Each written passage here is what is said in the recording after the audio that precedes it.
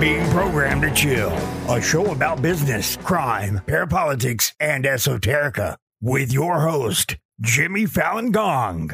Today I'm joined by someone who should need no introduction, the author, journalist, and researcher Douglas Valentine. He's probably best known for the book The Phoenix Program, America's Use of Terror in Vietnam, as well as two monumental works of history documenting the Federal Bureau of Narcotics and the DEA, as well as the book The CIA as Organized Crime, and many more. Thank you for joining us today. That's my pleasure. I hope I could contribute something. Oh, of course, of course. Now, at the expense of sounding corny, I don't think it's an exaggeration to say that you and your work have inspired me, just about everyone in this part of the internet that we hang out in. I just want to say thank you so much for your work. It has meant so much to us. Well, that makes a big difference to me. I don't know that I actually ever thought I was going to make any money. I think there was a time when I thought I was going to, move into a mansion and have movie contracts and be hanging out with Woody Harrelson and stuff like that. But, that sort of faded out pretty fast after, a couple of years. Yeah, I mean, the Phoenix Program book, I mean, weren't they even talking about a Pulitzer for that? That's right. There was a fellow named John Prados. I don't know if anybody here ever knows about him. He wrote about 100 books about the military and the CIA, and he was when I handed the book into William Morrow, the publisher. They did what publishers do, and they farmed it out to somebody who knew about the subject. Mm. And they gave it to John Prados to review.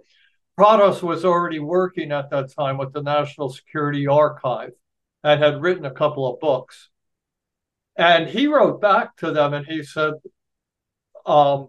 this book fills in all the blanks about Vietnam history that we didn't know about the CIA. I mean, he said it just fills in everything. He said, but I don't understand why, but it ends abruptly in 1968.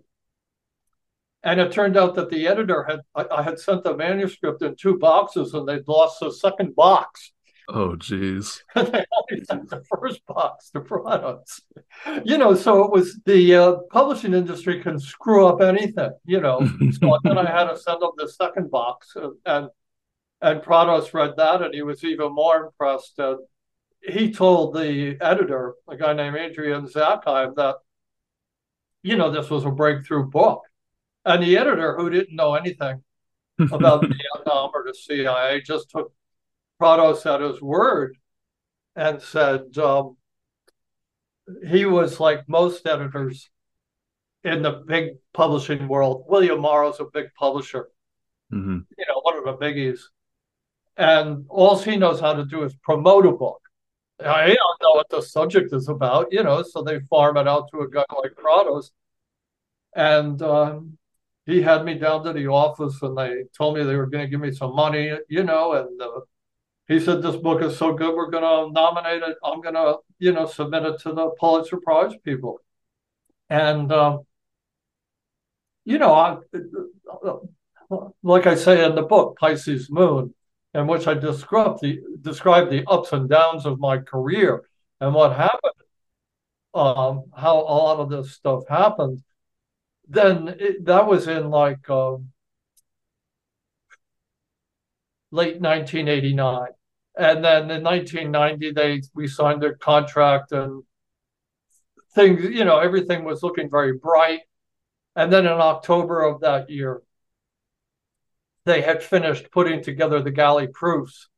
And they sent a galley proof to the New York Times, and the New York Times assigned it to Morley Safer. And Morley Safer, who was a bosom buddy of William Colby, the director of Central Intelligence, who'd sort of been my rabbi, the guy who had made it possible for me to write the book. Mm. They were so offended by everything I said in the book that they, Morley Safer and the New York Times, just destroyed the book. And my editor withdrew it from nomination for a Pulitzer Prize, and they did not spend a dime promoting it. And you can't get a book sold unless the publisher advertises. They got to put advertisements in the New York Times or all over the place. So a book sells in proportion to how much money the publisher puts into advertising. And how many books they print up, and whether they send them out to bookstores and stuff like that. So basically, I thought my writing career was over. That I would never get another book published. I remember at the time, after that review came out, Peter Dale Scott said to me, "You'll never get another book published in the United States."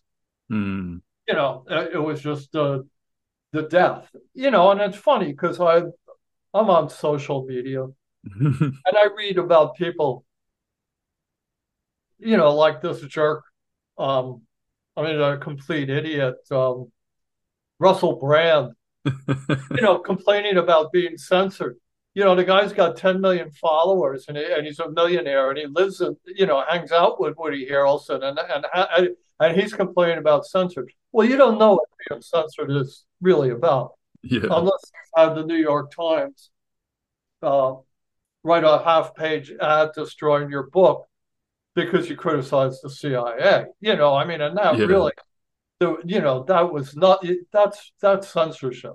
And that's how censorship really works. So it's kind of amusing to me to see a lot of people complaining about censorship nowadays who are wealthy and famous and stuff like that. It's just not what it's really all about. Anyway, so then I had already signed a contract with the BBC and to be a consultant for them on a documentary they were making about the CIA based on the Phoenix Program book, and in which I had interviewed close to 100 CIA officers, which nobody does. That just does not happen. Right. But the guy who had been very important in the Phoenix Program, William Colby, and had become director of the Central Intelligence Agency and had actually defended the Phoenix Program before Congress and became the person most associated with it. He had introduced me to a lot of CIA officers, really senior CIA officers, who gave me the PhD level course on how the CIA works. And once I started talking to them, all the CIA officers who had been involved wanted to put in their 2 cents too. So everybody started talking to me, and I got a rat-a-tat going back and forth between different factions. And one guy would put down another guy and tell me about the mistakes he made, and the fuck-ups he'd done. And then I'd go back to that guy and say, "Well, Joe said you did this," and he'd go, "Oh yeah, well, Joe's a complete idiot," and he'd tell me everything that Joe had done wrong. And so it just got down to this very basic level where all the people in the CIA who had been involved in Phoenix and all sorts of other things were telling me everything they knew. And I put it all in the book, which you're not supposed to do. You're supposed to be like Bob Woodward or Evan Thomas or these guys who are official chroniclers of the CIA, and you're supposed to present them as heroes. And even if you talk about Tim Weiner or, Weenie or whatever his name is, even if you talk about the mistakes the CIA makes, you have to sort of do it in this way that makes them seem like the best and the brightest, who had just been misinformed by somebody and made some human error, as opposed to being the homicidal maniacs they are. and really no better than you or me or anybody else. They're just people that came off the street. They may have come out of Harvard or Yale, or they may have been the son of some industrialist or media mogul, but they're still just like you and me. And there's really nothing special about them. They're not the best and the brightest. They're like anybody else. And all of a sudden they find themselves in these positions of immense power, and their emotions get the best of them, and their prejudices get the best of them. Their political alignments get the best of them, and they do all sorts of stupid, greedy, horrible, terrible things, and because they're in the CIA, they're protected. And so anyway, I had written all about these guys, and I had a whole list of like 100 of them, and BBC wanted access to that list of my sources. And so before the Safer interview came out, they signed a contract with me. And in return for giving them access to all the people I had talked to, their telephone numbers and addresses, so that BBC could then go talk to them, they paid for me to go to Vietnam and set me up in a hotel. And they were going to pay for my hotel, and I was going to be a consultant for them on a documentary that they were making about the CIA. And everything seemed bright and shiny, in the spring and summer of 1990. And I was being feted by BBC. They came to my house, and they told me what an amazing person I was, and then the Safer review came out in the Times in November, and BBC decided they didn't want anything to do with me anymore either. Could you explain to my listeners what that was? It's a book review that I never actually talked to Morley Safer. Sorry. Mm-hmm. When a book like the Phoenix Program is going to be published, the publisher sends a review copy, the galley proofs, to the Washington Post and the New York Times, so that before the book is actually hits the stands and goes out to the bookstores, the New York Times publishes a review. And the review comes out like a week or two before the book. And that way it's like promotional, and it's, they can tell what people, the function of the New York Times and our culture, especially 30 years ago, was to tell the intelligentsia what to think, and what was good and what was bad, and what was politically correct and what wasn't politically correct. And if the New York Times book review gave your book a good review, then every idiot in academia and in the media saluted like good little Nazis and said, "Oh yes, this is the best book I've ever read." And the New York Times agrees with me, and this guy is an intellectual genius, and they all just follow in order. And that's the function of the New York Times book review, is to tell the intellectuals in America what to do and how to think. And because Safer gave the book a bad review, well, then everybody fell into line in that intellectual academic set. The Times gave it a bad review, therefore it's a bad book, therefore we won't sell it, therefore this guy's not worth listening to. It's just that simple. Okay, it's with the growth of social media and the internet, the New York Times' influence has been diffused to some extent. But back in 1990, when it came out, it was just death for the book. Okay, things have changed over the years, and so that interview came out in October, and I was supposed to go to Vietnam as a consultant to Vietnam BBC in early 1991, and I was going to stop in London, where I was going to meet a couple of people who were part of what we called in those days the research network. People who were doing research outside of the what the New York Times and the Washington Post and academia was telling you was orthodox and what should be promoted. And pretty much it all started with the Kennedy assassination and research into that, but and opening up the idea that when people started seeing how the CIA actually had a lot of secret control over foreign policy and politics in the United States, and people started looking into that, and a whole network of us existed by 1990. Bob Perry was part of it. He had been, the thing had sort of blossomed with Iran-Contra, and I was involved in all that, and I was meeting these people, but a lot of them, some of them who I was going to meet in London before I went to Vietnam, people like Jim Hogan and David Monroe, who actually put me up in an apartment in London. these people had been involved for, by that point, 10 or 15 years. And now I looked up to them. Mm-hmm. You know, uh, I won't mention all of them by name, but they're in the book Pisces Moon. And I got to see some of them and talk to them and meet them in person. And they accepted me into this crowd, into this group because of the Phoenix Program book. And they just also wanted to know, how did you get all these CIA guys to talk to you? I mean, nobody had done that before. So I was accepted. And in those days, it was just a small group of people. Really. Mm. There was a bunch of us and we knew who we were and we knew who the frauds were. Now you can't tell anymore. Who are the frauds, can I ask? Yeah. I mean, figure it out for yourself. I mean, you gotta have some. You got to be centered. And if you're not centered, it doesn't matter what anybody says to you. So center yourself and then figure it out for yourself. Okay.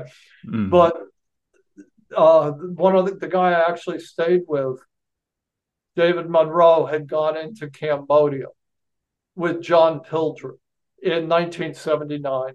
And they had filmed what was going on in Phnom Penh. And it was just this like incredible documentary that I'd done. And Monroe told me what to expect in Vietnam, and told me what to expect about working with BBC and stuff like that. And then I met Jim Hogan, who had written Spooks and Secret Agenda. And Monroe has since passed away, but I'm still friends with Hogan. And I met Hogan in London, and he was one of his books was one of the reasons I was going to Thailand to interview a guy named Tony Pashepny. And my next book was going to be about CIA drug dealing. And so after I had been a consultant with BBC in Vietnam, I was going to spend 2 weeks in Thailand and talk to some people there. And Hogan helped me out, gave me some advice. I mean, these guys, Monroe and Hogan, have been around the world. This is my first time going, and Mm-hmm. I wasn't an ingenue. I met all these CIA people and I knew a lot of stuff, but I had never been to like Vietnam or Thailand, and they were helping me. And while I was in London, the BBC came and let me know that I would not be doing any work for them in Vietnam. The others, they had hired a bunch of, BBC is like CBS or CNN or Fox News. I mean, they're an outfit, establishment outfit that has an orthodoxy. And once the Safer interview came out, once the book was out, a whole group of CIA officers that they had hired as consultants on this documentary that they were making had risen up in unison and said that they would all quit if I was allowed to be a consultant on the film, because I was such an evil, horrible guy and I had such awful, untrue things about the CIA in my book. And so they told me, because I had a contract with them, that I could go to Vietnam, and they would, that I would fly. They would fly me there, and they would put me up in the hotel. But there would be nothing for me to do while I was there. I was just going to be on my own. Now, and then they also asked me to carry $10,000 cash to Vietnam to the crew. So they wanted me to do things for them. One, I had never seen they brought it over to Monroe's apartment where I was staying, and a banker bag, $100 bills. I'd never seen so much money. And they asked me to bring it to the crew in Saigon. So they were still exploiting me, and they wanted me to do things. But anyway, that turns into a thing in the book. Yeah. So you got to read the book. I'm not going to tell you what happens, but that turns into a whole thing. Currying money for BBC. And then I got to Saigon, interestingly enough. On the plane ride into Saigon, I met a woman I got sat next to on the Vietnam airplane, commercial airline, a woman named Lillian Morton. I mean, it was just a strange coincidence, whose husband had actually been in the CIA. And we had this very interesting conversation. And it was one of these very strange things. Strange things kept happening to me on this trip, and that was one of the strangest things. And I got to Vietnam, and of course they wanted the money. They met me at the airport and they wanted the money, and I wouldn't give it to them until they took me to the hotel. Mm-hmm. And it turned out that they hadn't registered me at the hotel. They wouldn't let me stay at the hotel where the rest of the CIA guys were staying, because the rest of them, Frank Snepp and um, Tom Polgar, who had been a station chief, and all these eminent CIA guys that, they wouldn't even allow me to stay at the hotel where they were staying. So they put me in a hotel by myself. Oh, I don't speak Vietnamese. I had no idea I mean, it was like, felt like Dorothy and the Wizard of Oz, and I had no idea what was going on. And I wouldn't give them the money until we got to the hotel, and it turned out that they hadn't registered me. They were trying to screw you. So I told them I wouldn't give them the money unless they did it. So they did it reluctantly. And then I took $300 off the top of the 10,000, and I said, fuck you, go, you do what you want, I'll do what I want. And then I had a bunch of adventures in Vietnam, okay, which I recount in the book. I had promised a Vietnam veteran I know, who was in prison for, he'd been traumatized in the war. He'd been an Army Ranger and had been involved in a lot of atrocious behaviors. All my interviews with the CIA guys involved discussions of atrocities and really horrible things that people do to people. Not just like dropping bombs on people like the B-52 people did in Vietnam, which of course is its own kind of massive atrocity, but the sort of up close and personal atrocities that were involved with, like a U.S. Army Ranger outfit that this guy Jack had been part of in Vietnam. Where they would ambush people and then take the body parts of the people that they had killed and put them on the wire around their camp, and just really atrocious stuff. And when Jack came back to the United States, he joined a motorcycle gang and started dealing drugs. This was the days of bunker vets.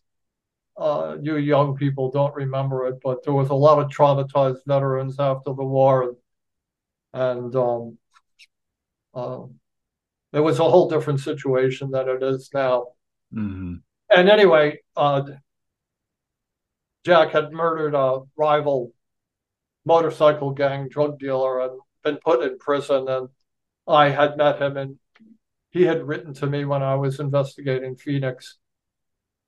One of the many Vietnam veterans I interviewed, as well as CIA officers. And he said he knew I was going to Vietnam, and he asked me to go to this mountain in Vietnam and go to the top of the mountain and to say a prayer for him and all the other victims of the Vietnam War.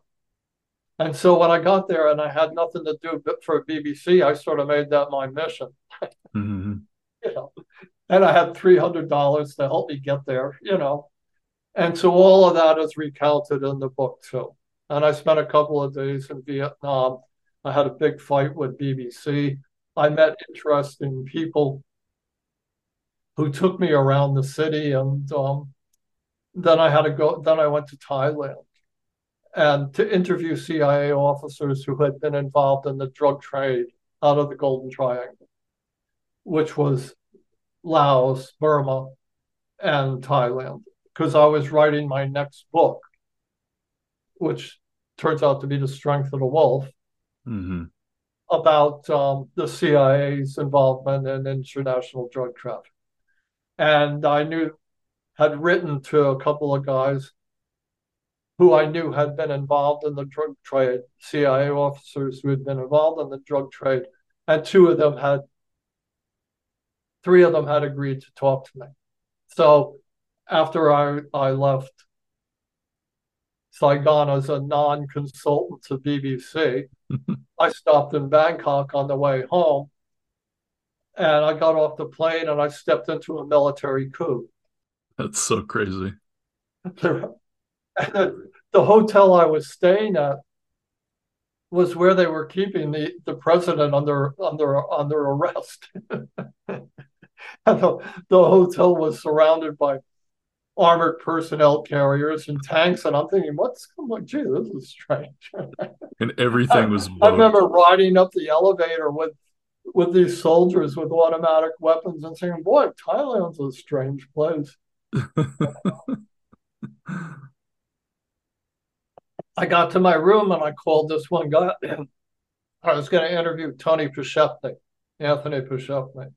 who had been in Laos for 12 years.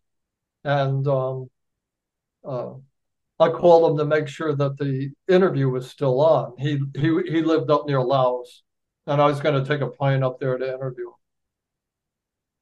And because I had interviewed Colby and so many other CIA guys, he was quite willing to talk to me. I had the credentials by that point. And I called him up and he said, where are you calling from? And I said, the Mandarin. And he said, that's where they're keeping the president. They got every phone bugged in that place. And he was laughing about it.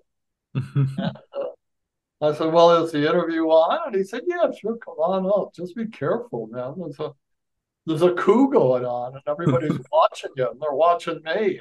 And so I stepped into a lot of intrigues in Thailand. And I met Tony Pashepny, who had actually been the model for Colonel Kurtz, who's a composite in the movie Apocalypse Now. He is the model for Kurtz after Kurtz goes up the river. And there was another guy named Colonel Robert Rowe who was the model for this guy, Colonel Kurtz, before he goes up the river. Anyway, all that's in the book too. So I had all these different adventures. I met Poe. He told me about the CIA's involvement in drug trafficking, how it all worked, who was involved. And then I went to Chiang Mai and I interviewed a guy named William Young, who Al McCoy had interviewed for Al McCoy's book, and The Politics of Heroin. And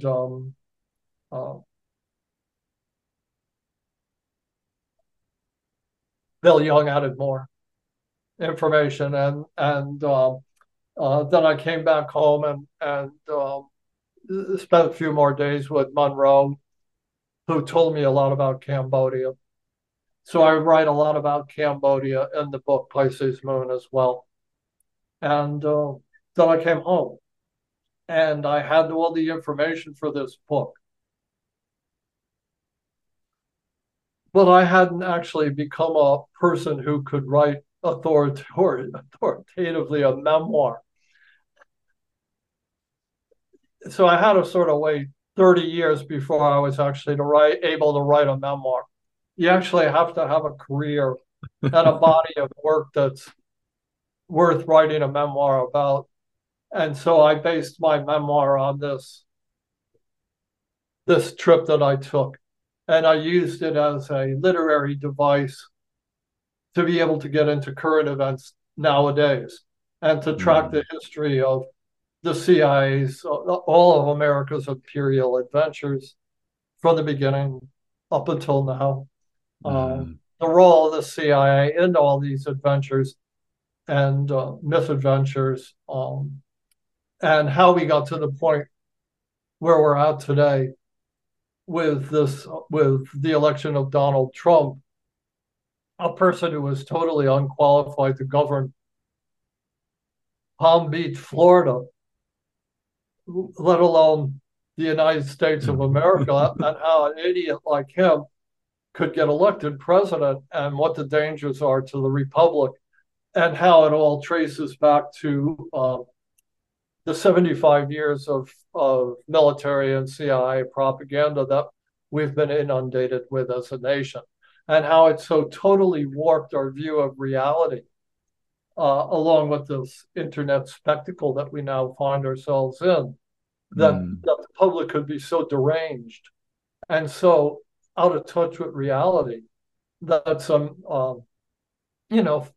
neo-fascists like Trump could get elected with the support of half the population, some 75 million people who don't care at all whether what he tells them is lies. He just represents something symbolically to them that they can relate to. And he frees them in an illusory, spectacular way.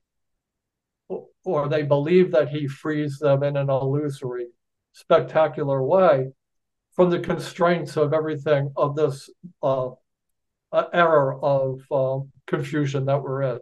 And he brings this certainty to them in a way, even though it isn't real certainty, it's illusory certainty that fills this gap in their lives that makes them support him. And that's, the sort of the overall purpose of the book, to explain the intricacies of psychological warfare, how it's been constructed over the last 75 years, and how now it's all kind of blown back upon us.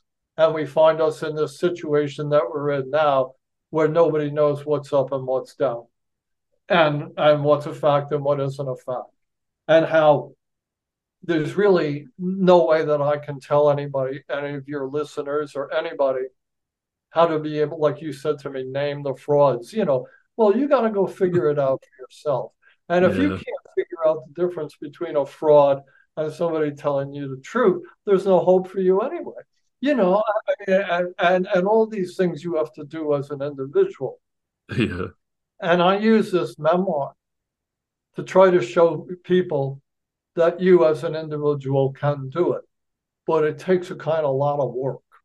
Yeah. And I had a lot of things happen to me that don't happen to normal people, that put me in a position where I was able to actually talk with hundreds of CIA officers and drug agents, and actually see inside and see behind the veil, so that I could make these kinds of determinations based on experience and knowledge.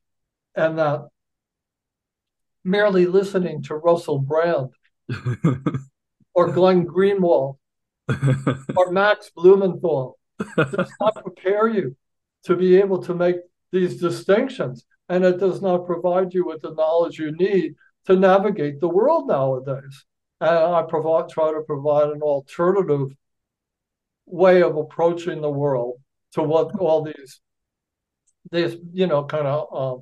social media celebrity stars are presenting to people. And so, of course, it's about as well received as the Phoenix program was. Because the people who are the fulfilling the role of what's ideologically and intellectually correct today are about as accurate as the New York Times was 30 years ago. So it's the same situation, it's just different players and different people establishing the baseline. Yeah, no, that's very well said for sure. Can I ask you about the role of astrology and spiritualism in your research? Yeah, sure. When I took off on this trip, I had a friend, a woman named Helen Poole, who gave me a daily horoscope that I could look at every day to see what what was going to befall me that day. Mm-hmm. And over the 30 years since then, when I wrote the book, I decided to incorporate that horoscope into the narrative. I found it as to be serve a couple of functions. As a writer, it's a literary device. Mm-hmm. Right?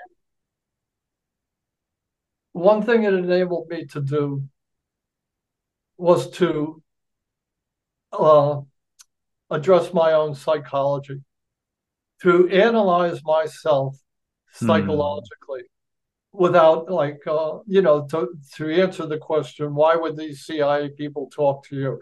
Why would you as an individual want to spend your life investigating people who do these horrible, terrible things? I mean, it's the dark side of the American psyche. The CIA represents the secret dark side of our collective psyche of what it means to be an American. So, using astrology in a Jungian way, Carl Jung was the famous psychoanalyst who is given credit for developing what's called depth psychology. He had said that the horoscope, the zodiac, and the 12 signs of the zodiac are a map of the human psyche. That Mm. the 12 signs represent basically all the components of the human psyche. Okay? Go look at them. The different signs represent different things. And for Mm. Jung, this was sort of an ancient, the idea that people from 4,000 years ago were just as smart as we are and had just, like the Greeks who wrote Antigone, or the Euripides and Sophocles, that these people had insights into human psyche as deep as we know now, that the things that they were thinking about, we have been thinking about for thousands of years, and that ancient wisdom is sort of collected in the zodiac. And that's what Jung thought would be a way for us, for people at the time after the Industrial Revolution. And even, Marx talks about alienation from the means of production.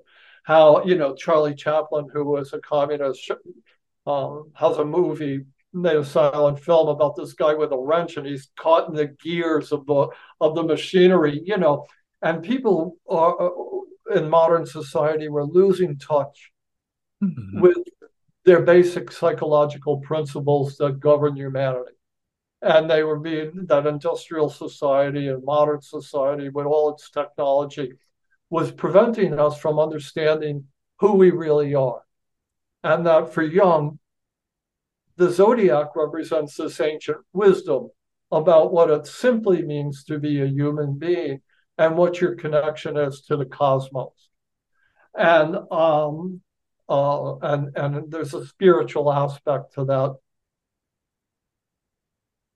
which has nothing to do with Christianity, and according to Jung and Freud, patriarchal religions with their dogma had done more to stifle our understanding of who we are psychologically than, or as much damage to our understanding of who we are as human beings as industrialism or as Mm-hmm. technology. Um, um,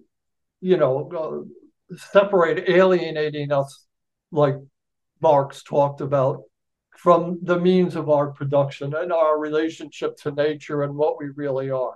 So I use the astrology in a book as a way to try to cut through that crap, to talk about myself as a person who represents all these different features of what it means to be a human being.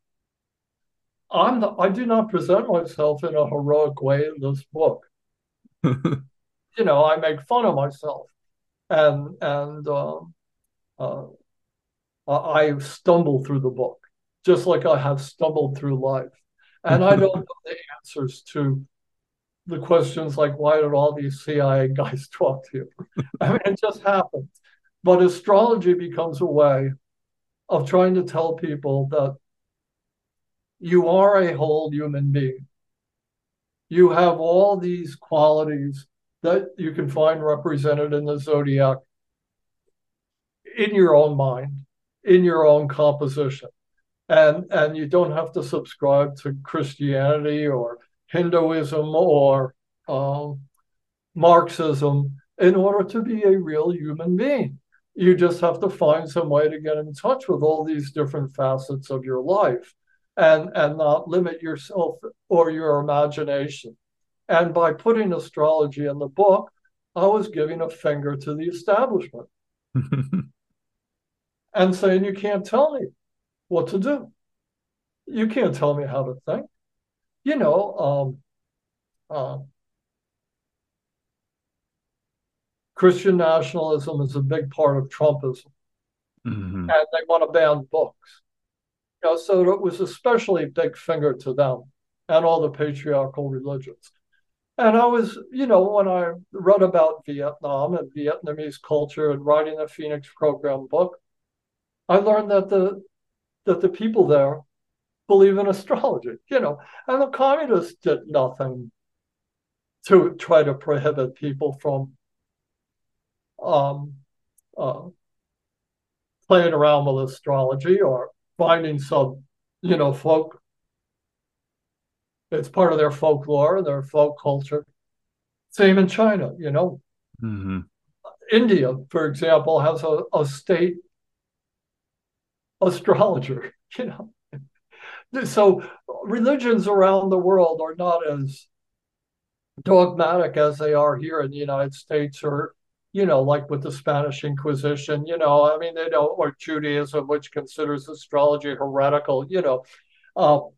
So I wanted to be able to relate to other cultures, and other cultures are more open in terms of understanding that whatever your political or religious ideology is, you're still a person, and you can still seek a connection to the cosmos, and and um, uh, and so this kind of folklore theme is also part of the book, and I talk about the folklore in Vietnam and in China and in Laos and how it's important to people and how it contributes to their own feelings of themselves as human beings. There is no astrological state, you know. Astrology doesn't have a state. It doesn't have politics. It doesn't have an army. Mm-hmm. You know, it's sort of a way to get out of all these constrictions that any particular society or culture put on you, and to get in touch with the, like Jung said, psychological components of your own psyche. And so I use it to, in that literary way, to try and tell people that if you keep an open mind, you can connect to the cosmos. You can find magic in your life. Things can happen to you. For example, I had no way of getting to this mountain that Jack Madden, the soldier, wanted me to go to. Mm-hmm. But it turns out that when I was in Saigon, I met a guy who actually was born the same day as me, December 12th, 1949. He was protecting me from a money changer who was about to beat me up. And he said, well, while you're in Saigon, why don't you spend your time with me and my in-laws? And this happened the first day I was in Saigon. So BBC, excluding me, was actually opened the door for me to actually find out how Vietnamese lived. And we hired a car, and I went with him to his in-laws' house, and the mother of his wife-to-be, turns out she wanted to go to this mountain too, the same mountain that Jack had asked me to go to. And so, and it was part of her folklore. She was it was funny, I was in their house and they had a picture of Jesus on the wall, and next to Jesus, they had a picture of Buddha. And, and yet at the same time, she worshiped the goddess that lived on top of this mountain. And she wanted to go to the top of this mountain to pay her respects to the black, it's called Nui Baden, the Black Virgin Mountain. And she wanted to go there as part of her folk religion. And it turned out that, there was a spiritual purpose.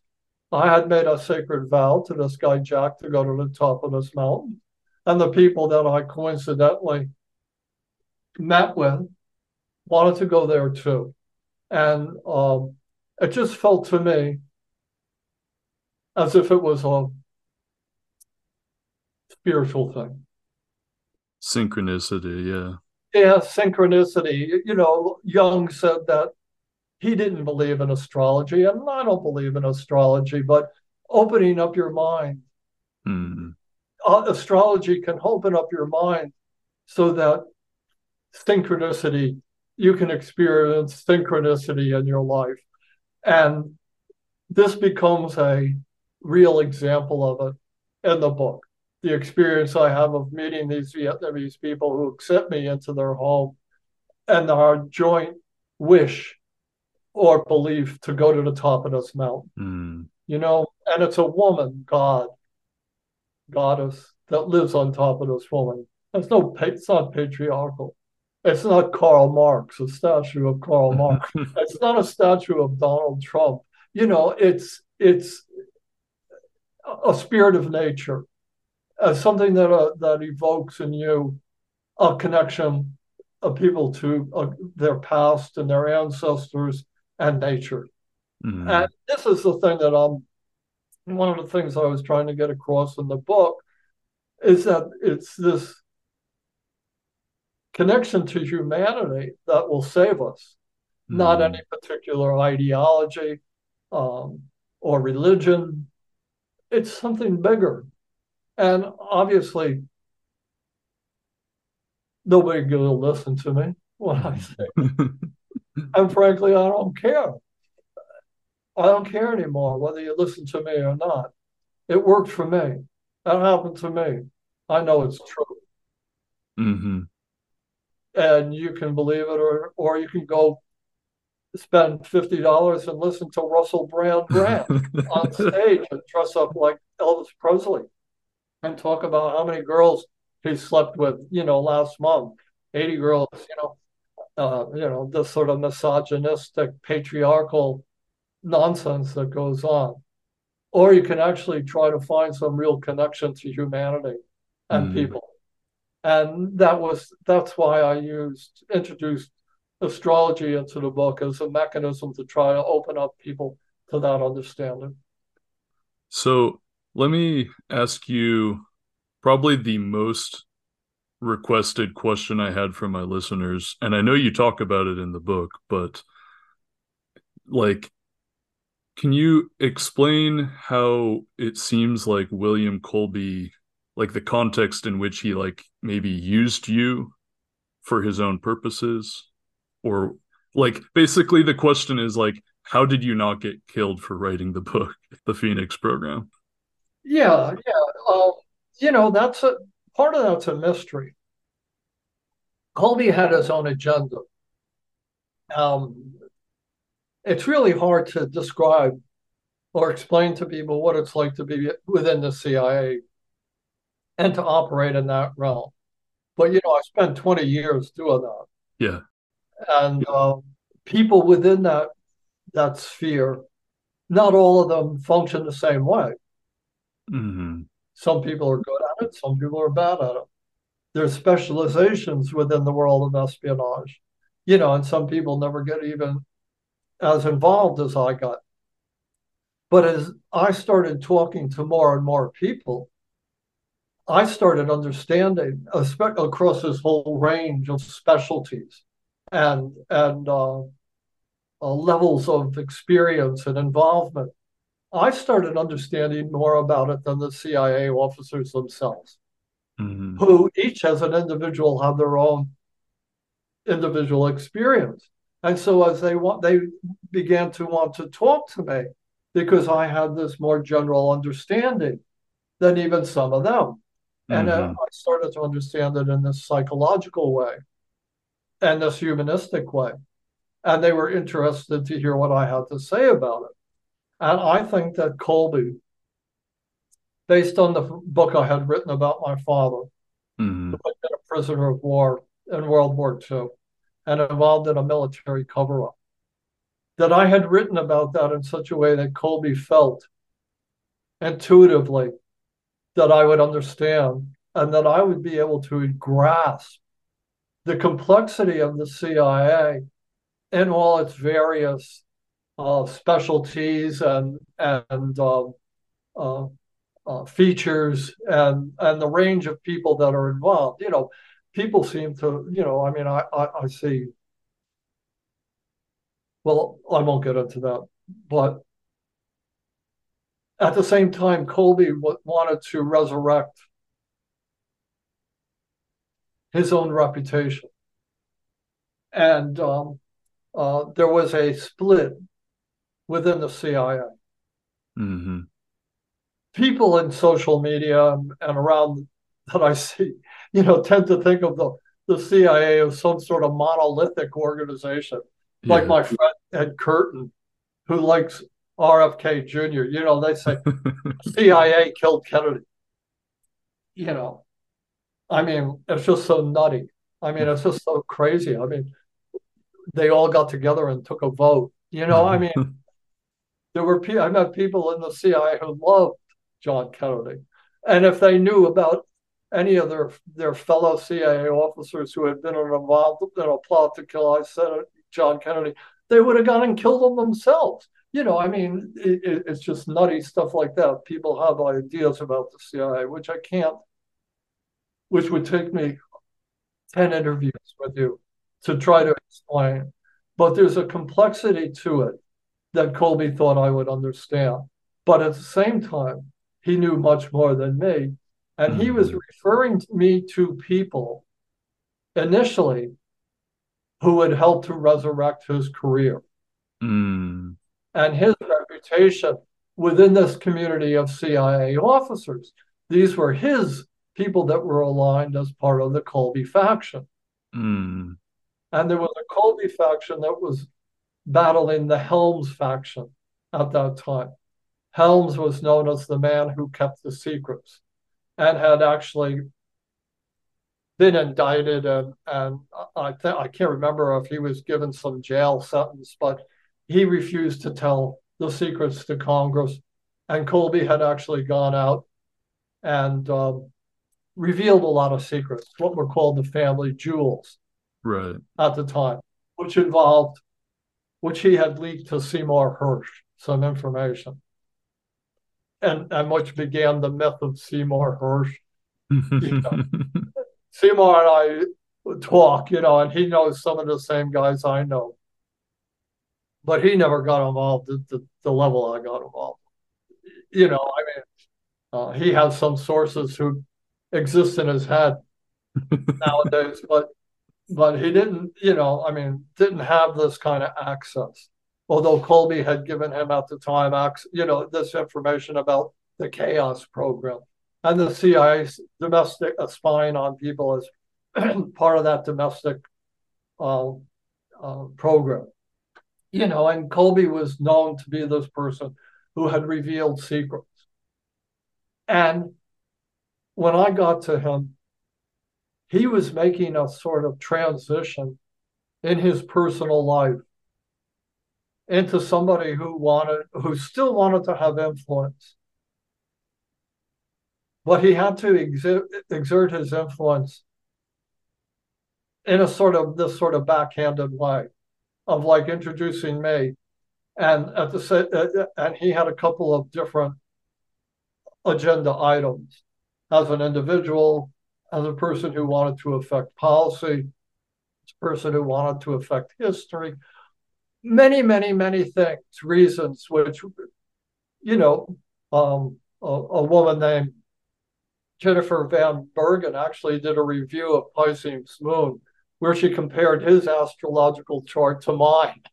Oh, If interesting. there was some astrological reason why he picked me and why these things happen. But of course, it transcends all that, and I don't know it. But he thought I would understand the totality and the complexity of the CIA, which I believe that I do. But communicating that to people depends on the person that you're trying to communicate it to, having a background and knowledge and the innate capacity to understand complex issues, which I very rarely find in people. So I sort of spend a lot of time just talking to the wall because nobody wants go into the complexities of all this to try to answer it. They want a tweet. They want somebody to give them an answer to everything in a tweet. But if you wanted me to actually explain all these complexities, we'd have to do a series of 30 interviews. Yeah. And then it would relate on whether the people are actually going out who listen to this and reading the books that I say, well, you got to read this book in order to be able to understand this specialization or this feature of the thing. Or, you got to understand how the Justice Department is organized and operates. You have to understand how the Treasury Department is organized and how it operates. You have to understand how the Federal Reserve came into existence.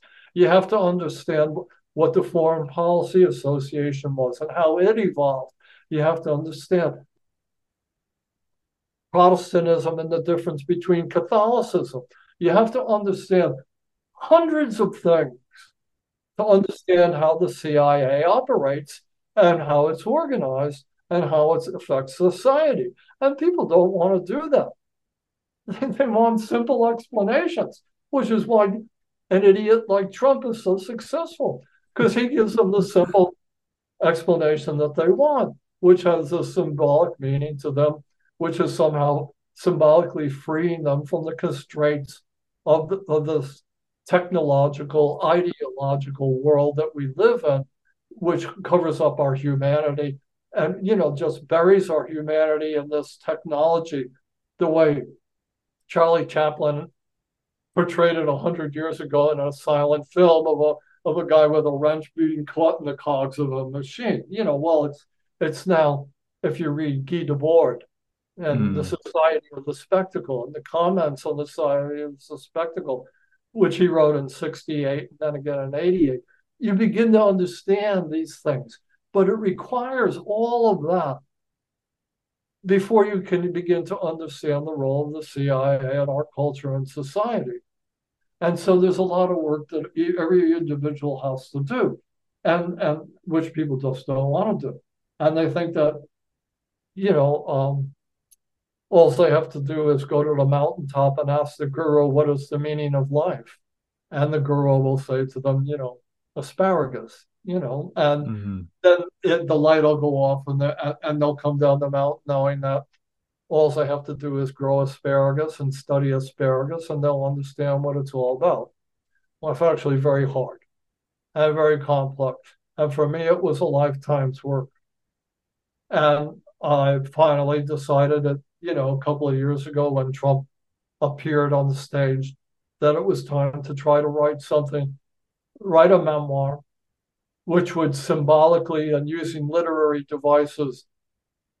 I feel the book is my best writing, that I really know how to write at this point, that I could get across in a way how lost I was and lost I still am.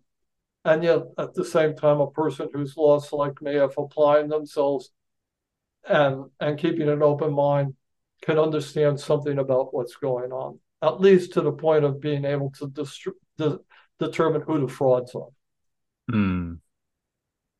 Yeah, no, absolutely. There were models for me. Joseph Conrad, Heart of Darkness, Herman Melville, Moby Dick. Those were books that were in the forefront of my mind when I was writing this. And you have to read literature, not just nonfiction, but you got to read I mean, people would read Joseph Conrad now and find them dull. People would read Moby Dick and they find it dull. It's the language isn't really reaching out to them. So I tried to write this book in a modern way that it would have the same impact as Heart of Darkness and Moby Dick. Mm. I'm not saying I'm Captain Ahab, but if you look at my astrological chart, you will find Captain Ahab in it. Ah. All right. And Captain Ahab was after Moby Dick, this great white whale. And I was after the CIA. And I'm not saying I'm any better than any of those CIA guys I interviewed, or that I don't have my own, that darkness isn't in me. It is. It is. It's in everybody, and Trump just gives everybody now a chance to let that darkness out. But it's an undirected darkness that's consuming everybody and not in a good way. And he does not instruct people in any way how to control this darkness that he's releasing from them and letting them come out and infect and consume and envelop our nation with hatred and division. He does not say, this is just a part of your psyche. And yes, it's there, but you've got to learn how to control it. He doesn't do that. He's not a leader in that sense. But you have to understand it's there. And just because you pour it out on social media, on Twitter, doesn't mean that it's doing any good or helping you in any way. But you do have to realize that it's part of you as well, and that you're no better than any of these guys who are in the CIA. And that if you were in the same situations they have found themselves in, you would be doing the same things and you're capable of it. And that it takes a lot of hard work as an individual to be able to recognize these things within yourself and to be able to control them in yourself.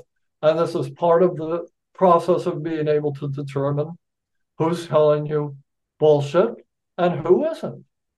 So how do you incorporate all this, information into one book? Oh, astrology became a literary device for me to try to. And like I said, I don't care whether you get it or not, or whether it helps you or not. It was my way of doing it. Yeah. Well, I think it's absolutely fantastic. Thank you so much for writing it and taking the time to explain it with me today. Yeah, it's a big subject. Definitely. I think people are really going to enjoy it. I know I loved the book, so definitely. Okay. You can get it at Trine Day or on Amazon. If you actually put up a graphic, you can put up a picture of it. Yeah, for sure. Thanks for the opportunity to explain it.